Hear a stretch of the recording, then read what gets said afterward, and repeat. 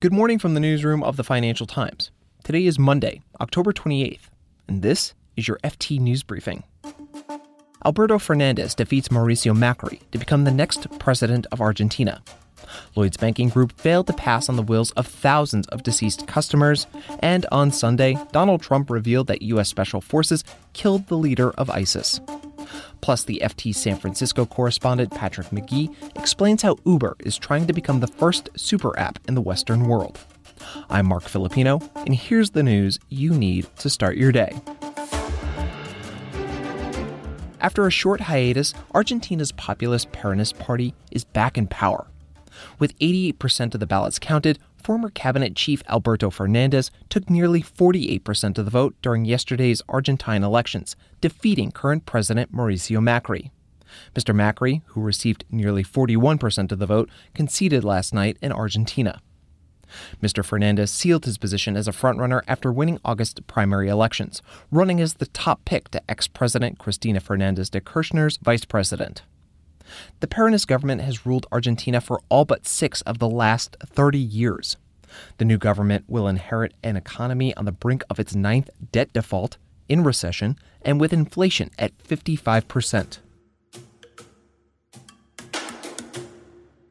Lloyds Banking Group has discovered thousands of wills that hadn't been properly handled. Internal documents reviewed by the FT show that the bank found 9,000 wills of deceased customers that had never been returned to their families. Lloyds said the estates weren't affected in the majority of cases because wills in storage had either been superseded or another copy had been stored in another location. But in some cases, Lloyds distributed the assets from these wills to the wrong people. These wills had been stored as part of a, quote, safe custody service. The service was closed to new customers in 2011. The mistakes aren't expected to have a material financial impact on Lloyds, which is the UK's largest retail bank. Last night, the United States brought the world's #1 terrorist leader to justice. Abu Bakr al-Baghdadi is dead. That was U.S. President Donald Trump from the White House on Sunday morning.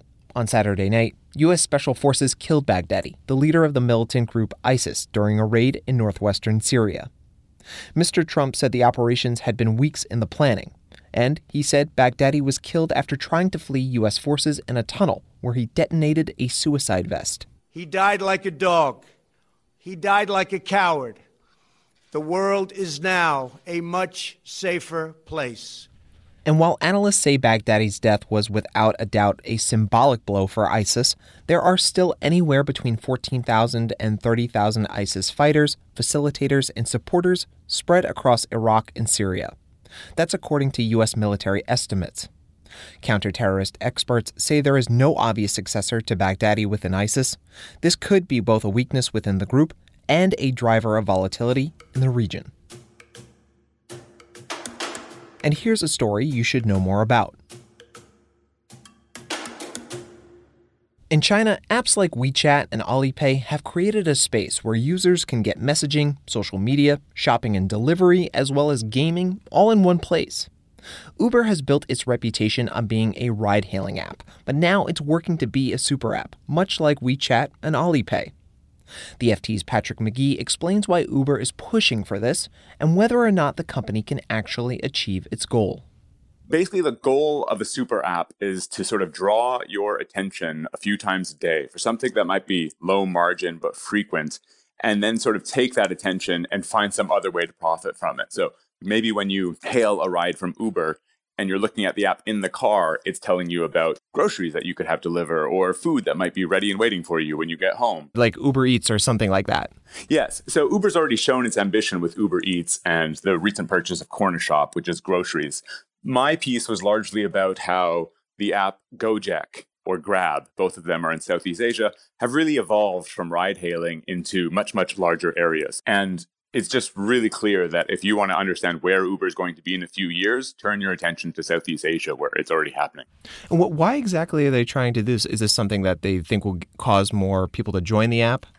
I think Uber is under great pressure to show it has some sort of path to profitability. If you recall, last quarter, they lost a whopping $5.2 billion And while much of that was related to costs associated with their IPO, things have actually gotten a little bit worse since, which is that in California, California has passed legislation that's going to make it very difficult for Uber to treat its drivers as contractors. They're instead probably going to have to treat them as employees. And what that means is that essentially an already unprofitable model is being challenged. And so the question is, well, what can Uber do to find a profit elsewhere? And I think the super app potential is probably quite large. So just think the position that Uber's in. They have about 3 million drivers. They have 100 million people on their app.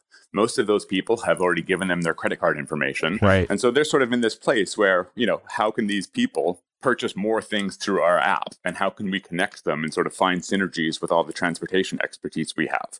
And then what I find most interesting is actually, how can we service our 3 million drivers with various things? So when we're thinking of super apps, I think you're generally thinking on the consumer side of the equation, how you or I might purchase more stuff, but consider the data that they have on their drivers, right?